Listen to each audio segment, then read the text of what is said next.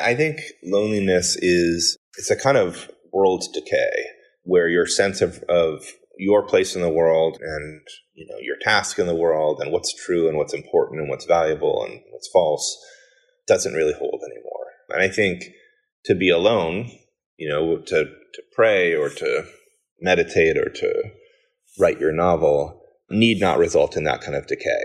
And loneliness really only begins when that decay begins. We are wandering between two worlds. Modernity as we knew it is passing away, and the next world is yet to be born. Like Dante, we are in a dark wood, struggling to know how to think and how to live. Virgil guided Dante with the light of natural reason. Then Beatrice illuminated the path to paradise with Christian revelation. Welcome to the Beatrice Institute podcast, where Christian faith and reason illuminate the best of academic thinking and research. How should we think and live in this time between worlds? At Beatrice Institute, we take our bearings from the good, the true, and the beautiful. I'm Grant Martzoff. I direct Beatrice Institute's Personalism and Public Policy Initiative. How should we organize our common life to promote the flourishing of the person made in the image of God? My guest today is Ian Marcus Corbin. He's a writer, researcher, and teacher in Cambridge, Massachusetts. He's currently a postdoctoral fellow at Harvard Medical School, where he co-directs the Human Network Initiative. The Human Network Initiative uses the tools of humanities, medicine, and the sciences to explore human interconnectedness and advocate for more communal, less individualistic understanding of the human person. Ian writes on various wide-ranging topics, including art dealing, social class, beauty, and weakness in publications ranging from the Washington Examiner, New York Times, and Plough. So Ian, thanks so much for joining me today on the podcast. Hey, Grant. Thanks so much for having me. This is a pleasure. Good. I always ask my guests to fill out their biography a bit. So can you just very quick overview of how you got to the Human Network Initiative? I know that you have worn many hats in your career and you have a really interesting background. So I think it will help our listeners get a sense of who you are. Yeah, I don't know if I would call it a career, but let's see. I did a undergrad degree in politics at a place called Gordon College. At a certain point in there, I had something approaching a religious or existential crisis and turned to philosophy, a master's degree in philosophy of religion at Yale Divinity School, and then a PhD in philosophy at Boston College. Somewhere in there, I became convinced that the academic track was in no way going to allow me to feed my children. And so I got into the art business for a few years and ran an art gallery called Matter and Light in the South End of Boston that imploded for various uninteresting reasons. And just about that time, I met a very smart and very sort of curious and open-minded neurologist / anthropologist named Amr Dahand, who then hired me into his lab, which is in the neurology department, Brigham and Women's Hospital at Harvard Medical School. And so then we've been working together for coming up on 2 years and just trying to think really broadly about person and intersubjectivity and our relatedness and how those things kind of manifest in topics like brain health and general flourishing. So that's the project right now. Yeah. So as you said, in a prior life, you owned an art gallery. So why is the contemporary art world so obscene? Artists are often canaries in the coal mine. They tend to be some of our most sensitive citizens, really trying to understand stuff. And I think in some ways the art world right now, and I've been away from it for a few years now, but I think it's manifesting a lot of the maladies of sort of society at large. If you dig in, and if you go to a city like New York or Boston or LA or Miami, and you kind of get yourself into the rabbit's warren of the actual artist studios, you'll find that there's a lot going on. And there's a lot of really wonderful, beautiful stuff going on. At the level of the big institutions and the big important galleries, I think that's less true. And I think a lot of the problems that I would identify in sort of current day liberalism just show up there. So on the one hand, a really phenomenal concentration of wealth and just getting more and more concentrated every day you have a handful of really blue chip galleries like Larry Gagosian and David Zwirner that are just vacuuming up bigger and bigger slices of the pie. And they have gallery presences in every rich city, basically. And it's becoming basically impossible for sort of small and mid-level galleries to survive. And a lot of that is because, if you look at the sort of raw totals, the art business is doing fantastically well right now. But a lot of that money is coming from like Saudi Arabia, Russia, China, and these sort of very wealthy elites there who kind of want to buy into, like a European style of prestige and status. And so, if that's why you're collecting art, then you want to go to the most prestigious, highest status gallery. You want to go to someone like Larry Gagosian and be able to say, look, I bought this most expensive Picasso ever sold, and I bought it from the most prestigious gallery in the world. So there's a ton of concentration in that way. And so that's one thing that I would relate to kind of the current state of liberalism. And then also, I don't see a ton of really bold, brave spiritual visions being advanced right now. I see a lot of critique, and that's something that that's a dynamic you can see in liberalism as well, that like it sort of disdains to generally advance big, serious, bold spiritual visions of like human flourishing or what's important, and contents itself more with trying to sort of find instances of oppression or whatever and kind of ferret them out and get rid of them. And so I don't know, I think that sort of dual structure, sort of like phenomenal concentration of wealth and a kind of almost like hollowness and a heavy reliance on critique are two of the big pillars that at least I saw in this sort of high level art world. When I read that paper I was struck with, to your point, how much the elite art world just mimics elite culture in general, the concentration of wealth and the inability to say anything profound. And it's sad because people don't typically get pulled in to making art instead of doing something practical with their lives. They don't typically get pulled into making art because they're cynical money chasers, or they just want to, find some kind of vaguely novel form of critique. A lot of them are really idealistic and deep, deep people, but they just get, the institutions and the power structures sort of steer them in a particular direction. And that's, you can either kind of live on the periphery and starve. And there are lots of wonderful artists I know who are doing that, who are just sort of making beautiful, uncompromising art and can't really find a gallery to represent them. Or you play the game that's being played.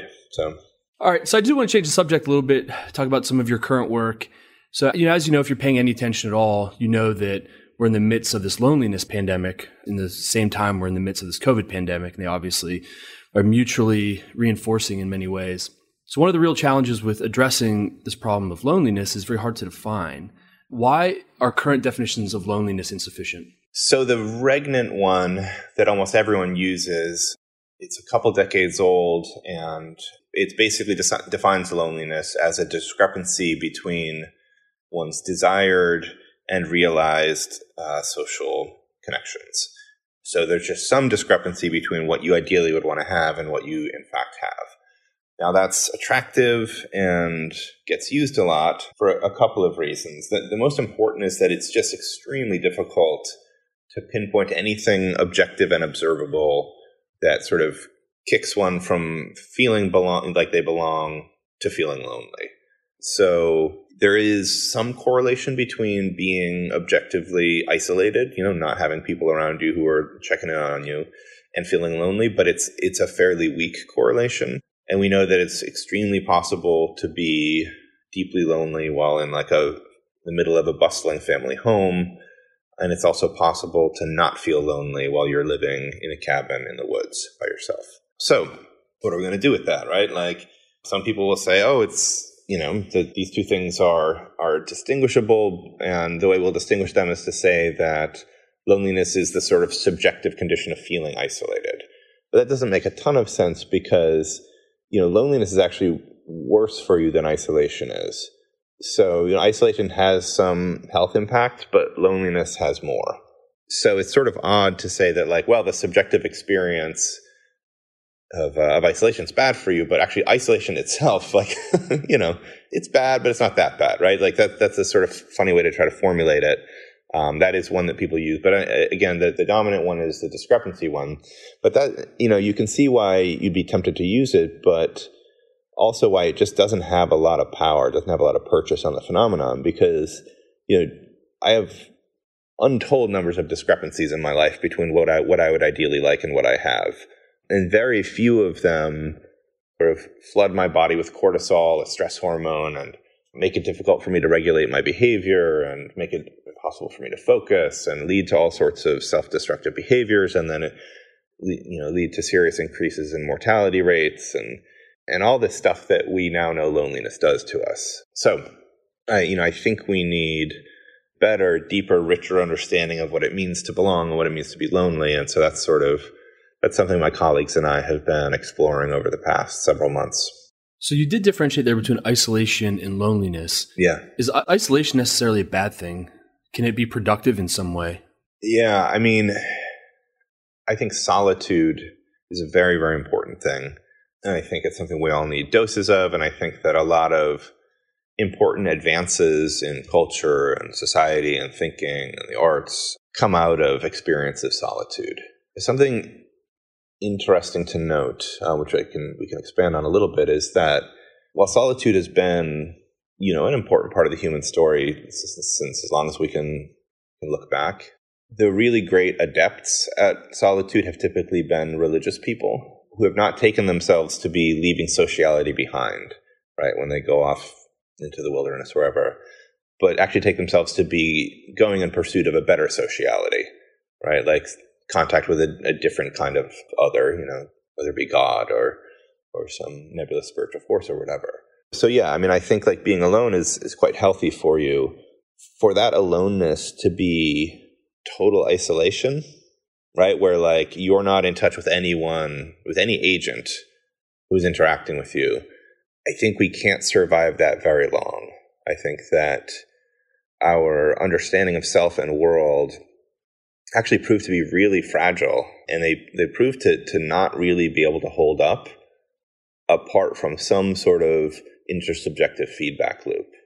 So one of the examples that my colleagues and I have learned a lot from is solitary confinement, which is really interesting. As you maybe know, some of the main early proponents of solitary confinement were Quakers in Philadelphia, and they pushed it for good philanthropic reasons, which is that they had a sort of philosophical anthropology, which said that, fundamentally what each of us is a kind of a solitary unit. And, we come into society and hopefully it's a healthy kind of sociality, but if it becomes not healthy, right, if we end up engaging in a criminal way with those around us, that the kindest thing you could do for that person would be to kind of pull them out of society for a little while, sit them by themselves, and let their machine kind of reset.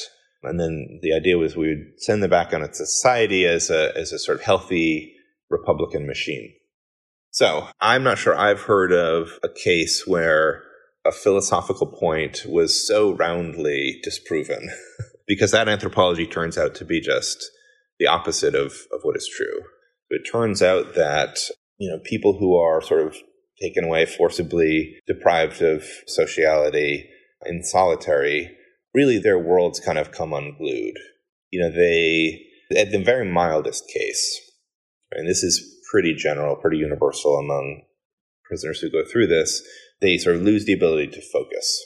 Right? They could tell their mind that they want to think about their mom, or they could try to look at something in front of them, and they just are incapable of it. Their mind kind of runs away without them and sort of attaches to whatever it wants, typically quite negative or often violent thoughts. They have a great deal of trouble regulating themselves and regulating their behavior. And those are the mild cases. Those are people who I would say typically have come into the situation with a quite strong sense of the world and of themselves. People who have it rougher in solitary will experience all sorts of wild stuff, like derealization, where they no longer can tell whether the things that surround them are actually real or just their imagination. They will hear things, they'll see the walls of their prison cell move or start to melt, the voices. They sometimes will engage in just sort of arbitrary acts of violence against themselves and against, their physical environment. And then if you ask them about it later, they'll say, I didn't know it was myself I was hurting. I thought it was someone or something else. So that, it turns out, as I interpret this, we really need other people around us, other agents, to sort of keep our sense of reality of our world and of ourselves sort of stable, coherent, harmonious. So this sort of boundary case of solitary confinement begins to form your phenomenology of loneliness. Where does that phenomenology of loneliness take you? How would you define loneliness then, and how is that a corrective to the sort of existing definitions of loneliness? Yeah. I think loneliness it's a kind of world decay where your sense of your place in the world and, your task in the world and what's true and what's important and what's valuable and what's false doesn't really hold anymore. And I think to be alone, to pray or to meditate or to write your novel need not result in that kind of decay. And loneliness really only begins when that decay begins. So, another sort of interesting, kind of the opposite end that you can look at is child development and how we develop from sort of infants who are entirely helpless and confused in the world into competent agents. And so we know that from a very early stage, infants are constantly sort of absorbing from their caregivers a sense of reality, right? So that's clear enough. That's pretty obvious.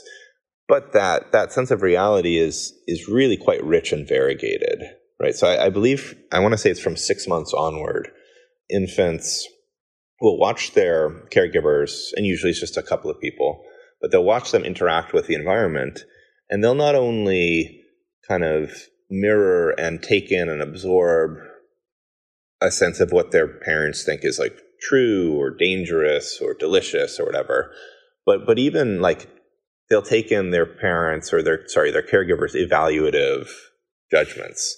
So something that, an item that a baby's mother sort of smiles at or looks fondly at, the baby, even from 6 months, will treat that object better. They'll treat it with more interest and respect.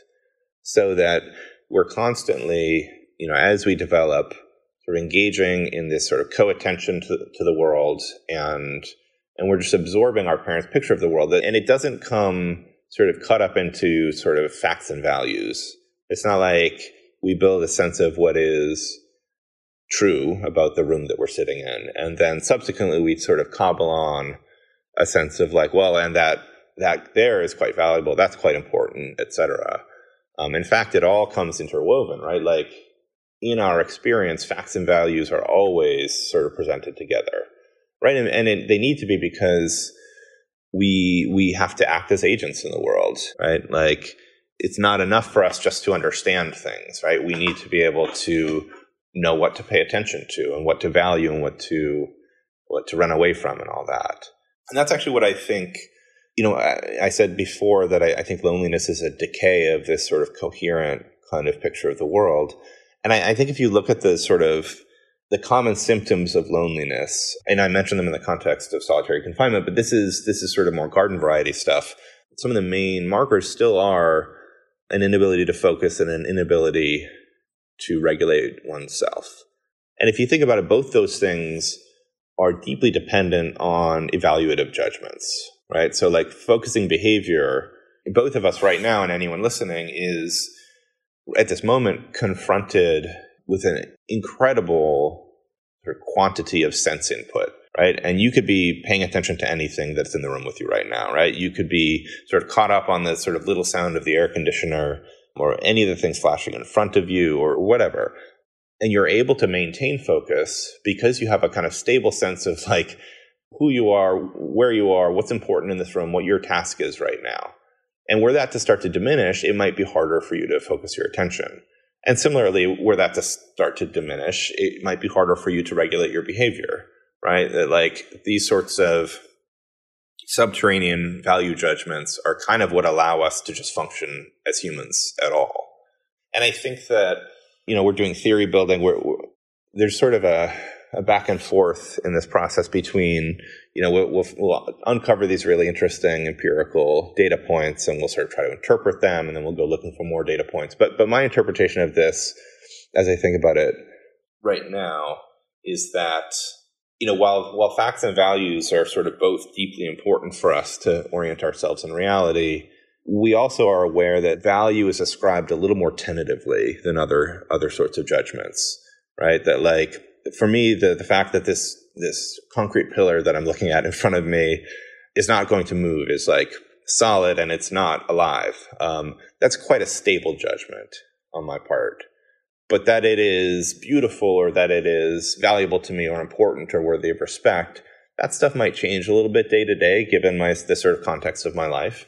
And so those sort of value ascriptions are somewhat more fragile. And so they're one of the first things to go when I lose the sort of scaffolding I need in order to kind of make a proper world or tend a proper world. So do you think then that the polarization that we see and the deaths of despair or certain manifestation of a form of social loneliness? I do, yeah. No, I absolutely think that an individual with a really firm sense of the world and a sense of their place in it and their task in it can just handle a lot. And they can handle, for instance, a lot of disagreement, and they can handle, facts that may be difficult to initially kind of jibe with their world picture, right? They can they're flexible, they're strong enough to absorb that kind of stuff. But if you think about it, like, if your view of reality is a little bit fragile, it's a little bit tenuous, and it's deeply important to you, right? Like, you need this in order to just function. If you find yourself surrounded by people who just totally reject your whole world picture and think it's just evil or wrong or stupid or something, that's deeply threatening, right? Like, Dostoevsky says in The Brothers K that one of the things humans want most deeply is to find some object that we can all bow down and worship together, and that we'll kill each other in pursuit of it. Right? And I think you can start to see why in this sort of narrative we've been developing here, that we need each other to keep firm our sense of the world. And if you're in a period, as I think in some ways we are in America right now, where a lot of people have relatively fragile senses of self and world, and they're suddenly sort of hurled into constant confrontation with people who think they're animals, right? Who think they're totally wrong. Like, that's a terrifying place to be. And you want to fight and you want to discredit these people who would kind of call into question your whole system of being in the world. So I think the polarization absolutely has to do with these sort of relatively weak pictures of the world. So a lot of the questions that I ask in this podcast always sort of come back to public policy. It's my area of research. Is there anything that we can do from a state perspective, from government, in order to address loneliness? We know that in England, there is a particular institute within the state that is supposed to be addressing loneliness. Is this something that the state can touch? I don't know. I mean, I think pluralism is a big, difficult problem. And pluralism in lots of ways is a beautiful thing. I live in a relatively diverse city, and I take great pleasure in the different sort of varieties of people and things and cultures and cuisines I can take in. But it's also tough to form a really coherent, mutually supportive coterie of individuals who have drastically different values and orientations. And so, what can government do in that case? One recent, and by recent I mean, let's say the past 75 years, one recent answer has been to just, bit by bit, as much as possible, try to keep those deep questions of world making and value kind of out of our common life, kind of privatize them, let us pursue them on our own time, and, come up with some totally shareable, non-controversial set of public values that we can pursue together. And of course, you can see this in some political philosophers like John Rawls, who think that we need to sort of, as much as possible, leave those deep, thick and he would say totally vital things in the private sphere. So that makes a certain amount of sense, and it can provide a decent kind of system of cooperation. I think it typically needs a lot of help from outside. So for instance, like a terrifying enemy can be super helpful. So if you and I disagree about a lot of stuff about, what's important in the world and what's good, but we know for damn sure that the Soviets are way worse, then that's really helpful for you and me kind of staying on a team and not shooting each other. Or if it seems like, we're just in a gold rush in our particular time and place, and you can just get rich. And, there's tons of social mobility, kind of like we saw right after the Second World War. And that can also kind of kick the can down the road a little bit in terms of helping us to fashion a common life together, right? Like, we just say every boat rises when there's economic growth. If you go out and thrive and make a bunch of money, I'll then make a bunch of money. And like, we can feel ourselves to be cooperating and working together, even though on a deep level, maybe we might not share all the values. But, the Cold War ended a little while ago. There's been a succession of other sort of candidate enemies to hold us together. Right? We had Al-Qaeda for a little while, the Taliban. And while like those ideologies are not good, like they're evil, I think that like the huge prominence that a lot of people were inclined to give them was in part because like, okay, good, like a common enemy again, right? Like we've been starving over here since 89 without someone to fight against. And so good, now we can be a team again. We can be one America again. But oddly enough, really interestingly, Grant, we think of the aftermath of something like 9/11 as a moment of great national unity, right? Like that's sort of the narrative. But according to one longitudinal study where they kind of surveyed year after year, there have been two major spikes in loneliness in the past 75 years in America. One was in the 2 weeks following the assassination of JFK, and the other was in the 2 weeks following 9/11, where people expressed like very high degrees of loneliness. So there's a really excellent sociologist named Claude Fisher who wrote about this, and in his book he says, this is interesting, but it can't be right. It must be that these people who answered these questions were feeling depressed, and they accidentally answered that they were lonely.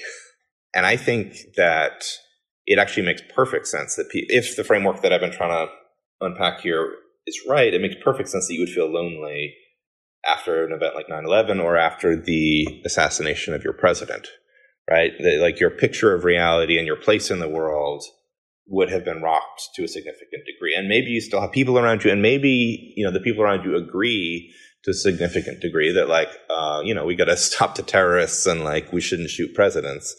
But still, despite that perfectly widespread and easy agreement, like something about your world picture still really suddenly feels unstable and sort of, as I was saying before, like it's falling prey to decay. So, I mean, that's the big part, I think, of our sort of crisis of political belonging. And then, the financial story of, the American dream that we've been telling ourselves and each other for a long time now, I think is just not seeming credible to a lot of people right now. I think that it's becoming pretty difficult to not notice the tremendous way that wealth is pooling and growing in certain tiny sectors of the American electorate, and other places just absolutely stagnant and just really just being pumped full of credit so that they can keep buying knickknacks, but really being pretty badly left behind. So I mean, those are the closest things that I can deduce to like sort of. Well, I mean, there are other causal mechanisms like social media, and we can talk about that. But those are two big ones, and the government could try to find someone worth declaring war on. That might help. I hope they won't do that. I really hope they won't do that. Or, I think they could also make up some ground by making a fairer economy where, not so many people go bankrupt paying medical bills, stuff like that. So that's at least some stuff, but there's much more. Yeah, this reminds me of Stanley Hauerwas always makes this argument, particularly in War and the American Difference, where as Americans, we need to come to terms with the fact that our solidarity has always been grounded on the mutual shedding of blood, right? Whether it was the Revolutionary War, the Civil War, World War II. So you did mention this question of social media. So I want to talk a little bit about screens. You've been writing quite a bit about screens in the last few years. So I do think there's this growing consensus that our screens are probably bad for us. Yeah. At the very least, social media. So whenever I tell people that neither my wife nor I have a smartphone, we inevitably get the same reaction. So first is this sort of dumbfounded silence. And then I wish I could do that. I'm so addicted to this thing. So while we know they're probably bad for us, we can't or don't want to quite give them up. So do you see any future scenario in which persons actually unplug or log off in any meaningful way, even though we kind of know that they're bad? I would say that it's not even the case that we suspect they're bad but don't want to give them up. I think we know they're bad and we want to give them up but can't. I've been teaching 19-year-olds every semester for like the past decade or so, and I want to say there's a consensus like that they hate what their phones do to them, and they hate how addicted they are, hate how anxious they make them, but really can't. And they'll all go through these periods where they will delete certain social media apps from their phones, but they always get them back. And I remember talking about singer Leonard Cohen, who I like a lot, to a group of students after class, and talking about how he would go for significant periods of time to an island in Greece where it was totally off the grid, and he would kind of live very simply. And I said, and kind of waved my iPhone at them and said, these things would be useless there. And they just sort of sighed. They were like, oh my God, that sounds amazing. But then, the same kids were like eager to get the latest upgrade. I actually think that, we have a situation here where a lot of the richest and most successful companies and individuals in America right now are kind of like strip mining the American people. They're stimulating like greater and greater levels of addiction and dependency and misery, which like require ever greater and greater engagement with their products.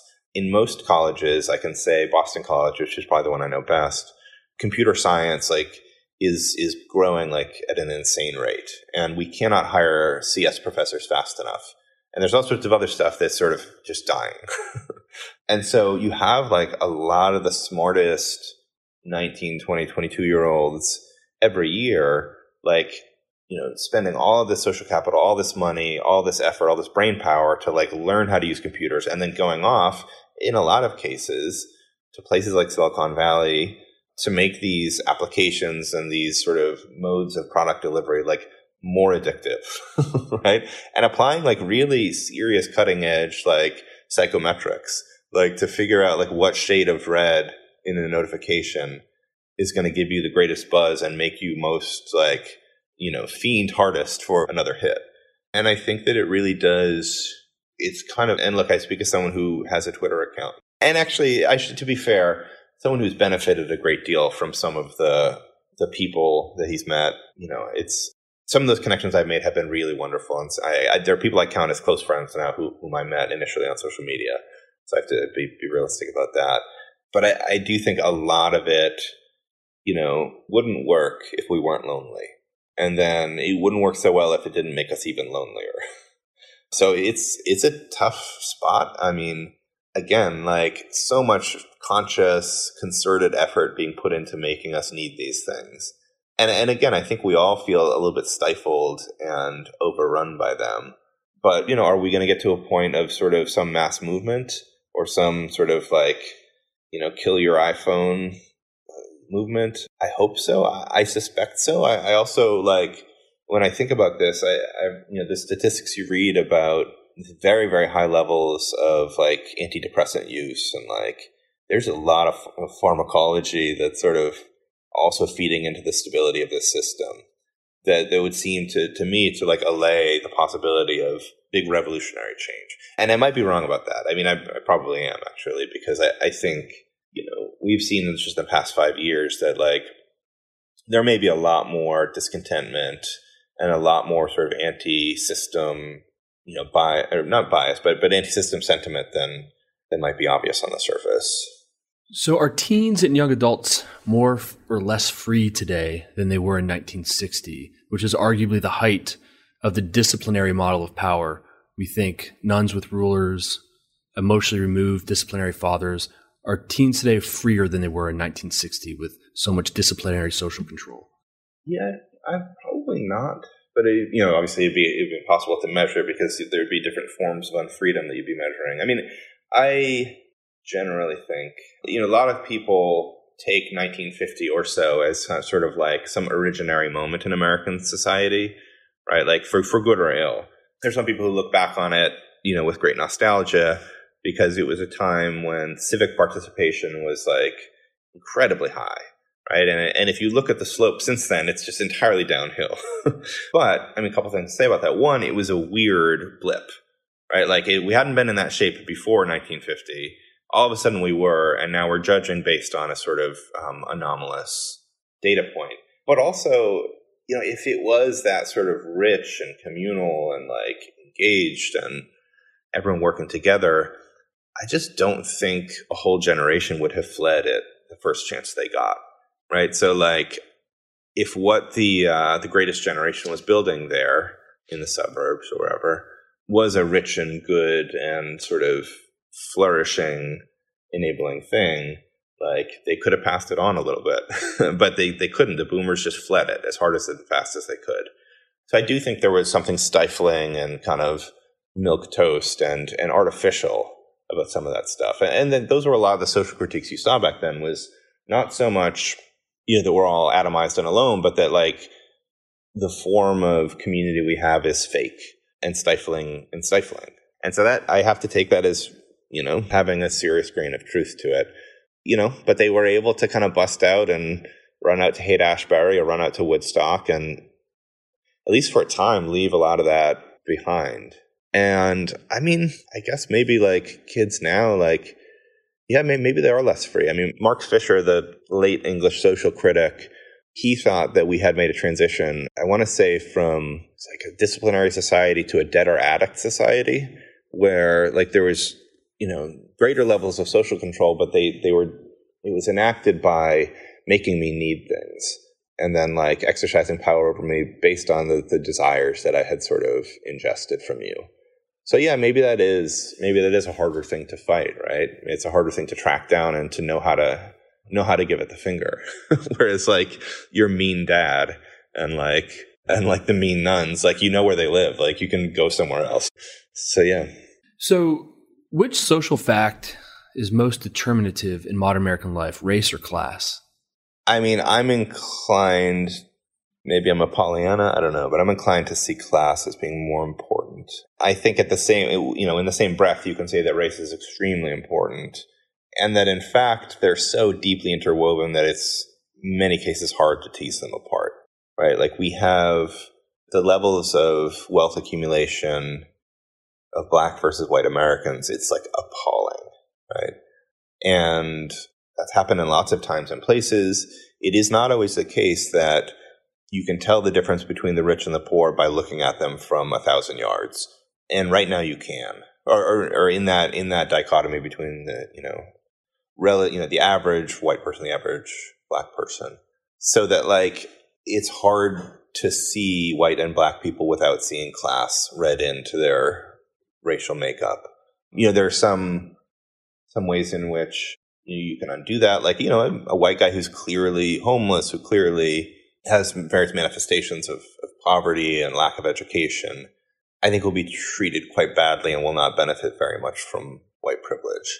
And probably like, some of the minority physicians who are in the Brigham or where I work or in Harvard, like, have a very different sort of time than a Black man who bears all the manifestations of poverty and lack of education.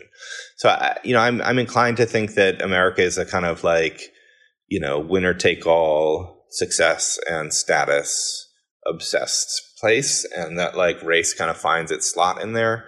Of course, there are like genuine deep enmities that some people bear towards people of other races. I may be a little sheltered based on where I've spent my adult life, but yeah, that's how it looks from here. So in what ways are COVID in our responses to it a unique metaphor for modern life? Yeah, I mean, it sort of dramatizes some stuff. It dramatizes a certain amount of isolation, a certain like withering away of some sort of common life.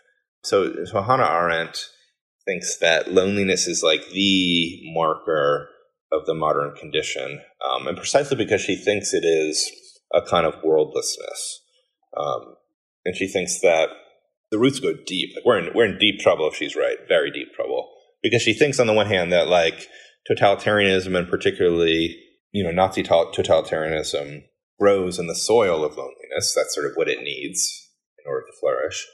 And that also like loneliness has some of its deepest roots in like the Industrial Revolution. And that like once you pull us out of villages and like we're no longer hanging out where our ancestors hung out, no longer sort of operating on the scale of a village where we can act in concert, we can sort of have some hope of achieving some kind of consensus, and like exerting some kind of collective action together. And once you pull us out of that into sort of big anonymous cities, like we're kind of screwed. And loneliness is going to be our default state, because we can't act in Congress together. And if she's right about that, like, I don't know what we're going to do. Like, because, things are only getting more urban and more concentrated as time goes on. So I mean, I think some of that sort of modern condition of like loneliness, anonymity, that's been sort of heightened by the pandemic. And I think we've all been more and more able to meet our day-to-day needs without needing to interact with other humans. And it's hard to interact with other humans, right? It's like much easier to have your pad thai dropped on the front porch and then just get like a ding on your phone that your pad thai is here, rather than have to like interact with some jackass at the restaurant. And it's made it much easier. And I fear that some muscles are atrophying, some muscles that are required to like thrive in a rich, thick social network. So it's interesting that you mentioned Arendt. Given the decadence of modern America, the inequalities, the cheapening of human life, are we the Weimar Republic? Damn, it was going to come up. I don't know. I think that the like wholesale crushing and humiliation that Germany experienced during the First World War and afterwards probably sets things in a sort of more dramatic light than we are in. On the other hand, Weimar didn't come out of nowhere, right? And like there's plenty of that that's just been the situation of like the kind of displaced wage laborer, in a big city, living in a tenement building, working for a factory. Yeah, there's some stuff. It's kind of spookily reminiscent that you can see like before the First World War, where you have men sort of fretting publicly about the sort of decline of masculinity, and like various sort of self-help guys and snake oil peddlers saying like, well, here's a supplement that can cure you of your effeminacy. And you have women reporting high levels of anxiety and neurosis and being sold lots of pills to try to calm themselves down. So I think we're not quite Weimar for that reason, that like we're probably just participating in some modern maladies, and we didn't just get absolutely crushed by, in a war. And then also, I think one thing, this is a little funny, one thing that maybe is in our favor is that we're such a diverse and disagreeable country that like it's hard to imagine what we could all get swept up in to the point where we could really, get enough of a quorum to do a genocide. Yeah, right. So many people were talking about Donald Trump being an autocrat, but he was an exceptionally lousy autocrat. I mean, he couldn't even get himself elected one extra time, despite his best efforts. Do you think that's why he was such a lousy autocrat? It was the nature of the American public that we just could not, like our polarization is what kept us away from having an effective autocrat. He also is an exceptionally lazy and incurious man. Like he's not organized enough to lead a genocide or anything. But I mean, probably. I mean, there are lots of people, not just lots of people, but like a big swath of the country went into like hyperventilating red alert for the past 4 years.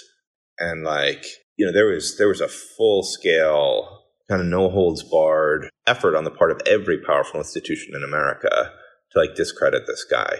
And I think that's, I don't know, a tough current to swim against. Again, if it didn't have some of the personal flaws that Donald Trump happens to have, like he probably could have got himself back in another time.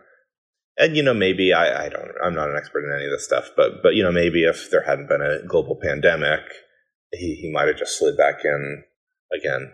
So here's a timely question. We're in the middle of the Summer Olympics. Who knows when this episode will air? But is Simone Biles weak or is she strong for stepping down from the Olympics in order to reportedly preserve her mental health? I think that really, elite excellence just comes with a cost. And, I'm positive that anyone who achieves that kind of like world historical level of excellence, like they have to warp or destroy some parts of themselves. And so to step back and say like, I'm not going to spend all of myself on this, right? There's some part that I need to keep aside. This costs too much for me. I don't know if that's weakness or strength. I mean, it certainly takes some amount of courage, maybe some realistic thinking, but, is it a deviation from the kind of courage and the kind of self-discipline that got you there? Like, yeah, it's also that. So I would take it that it has to be a sort of mixed bag. One thing to say to connect it to some of the earlier parts of our conversation is that others have pointed out that due to various restrictions, she was not able to bring her family and her full team with her. And so she found herself much more alone. And if all this stuff that we've been talking about is right about the way that our networks and our people around us kind of firm up and sort of keep stable and solid our picture of what we should do, it may be that was part of why, in this case, she felt unable to do everything she might have. So how do we trade off acceptance of our own weakness, which seems to be a virtuous thing, while also celebrating heroism? There's an article, I think it was the New York Magazine, that was talking about Simone Biles and was juxtaposing her against Kerri Strug. I think you're probably old or young enough to remember Kerri Strug, who was a gymnast in the 80s or 90s, where she came back out with an injured ankle. She did a vault that actually won the gold for the United States, and she was celebrated as this hero. Right. And those two stories were set up as the opposites of each other, celebrating Simone's willingness to realize her own limitations and saying that Kerri Strug had done herself great damage. But this is also remembered as one of the great heroic acts in the history of the Olympics. How do we trade off this acceptance of our weakness with the celebration of heroism? Yeah, I mean, I think you probably don't get greatness at a group level without some people sort of hurting themselves to make it happen. I think that probably just is the case, and so I think you could pretty easily paint Strug as a hero who kind of sacrificed herself for our collective greatness. I have read that actually, the U.S. had already clinched gold at that time, and her coaches had just crunched the numbers wrong. I didn't know that part of the story. And so, and the doctor who I think carried her off was Larry Nassar, who turned out to be like an absolute monster and serial abuser. And I mean, that's tidy, right? Like, that makes a nice literary narrative of it, for people who really want to emphasize really the way that people do get ground up in the gears of like collective greatness, right? Because it doesn't look noble when it turns out your coach crunched the numbers wrong and made you bust your ankle for nothing. And the guy who carried you off was like a disgusting predator, right? Like that tilts the scales in a particular direction. But yeah, I mean, I think it probably is correct that there are trade-offs to be made, and there's not, I think, a sort of platonic form of a human society, right? There's not a particular degree of ambition or greatness that is our birthright that we have to live up to, or a particular degree of like day-to-day happiness or like self-acceptance or whatever. I think it really just probably is trade-offs. Now, ideally, hopefully, you get a society where everything makes sense together, right? Like that can incorporate like our humility and our weakness and yet call us to something great and tall and strong and have a space for us to land when we fail, and have all of that stuff. And probably some societies have gotten closer than others to achieving that. It doesn't feel to me, and like, people always think, Nietzsche says people always think they're sort of the last generation, and like that they live in sort of uniquely bad end times. And so whatever, maybe it's always been like this, but it doesn't feel to me right now that we have a super balanced, coherent sense of like how to be a great human, what to do when you fail, all of that. It seems like a lot of people are pretty confused and drifting. And that's probably not at all unrelated, I think, to the sense that we have a sort of crisis of trust and crisis of loneliness and like, right now, a crisis of legitimacy, right? And expertise, where like massive swaths of Americans just do not believe the people in charge and do not trust the doctors and all of that. I think it must all be kind of woven together. So Ian, I really could talk to you all day, but we're coming up on the end of our time. So with that, I want to thank you for joining me. This is a lot of fun. Hopefully we'll be able to do this in person someday. I know we were supposed to see each other at a conference right before COVID hit, and I hope we'll be able to meet each other in person someday. So this is really fun. So thanks so much. Let's do it, Grant. Thank you, sir. All right. Take care. Bye. Thanks for listening. If you appreciated this episode, please rate and review us on your podcast platform of choice. We love to hear from listeners. Chat with us on Facebook, Twitter, or Instagram.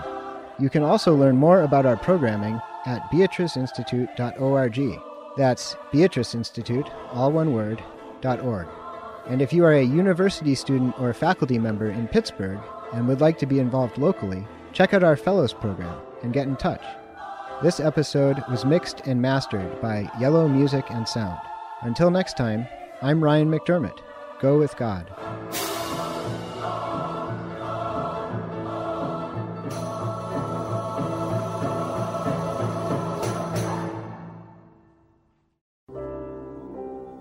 Beatrice Institute is supported in part by Henny Jewelers. Since 1887, Henny Jewelers has provided the Pittsburgh region and beyond with incredible engagement rings, fine jewelry, and luxury watches.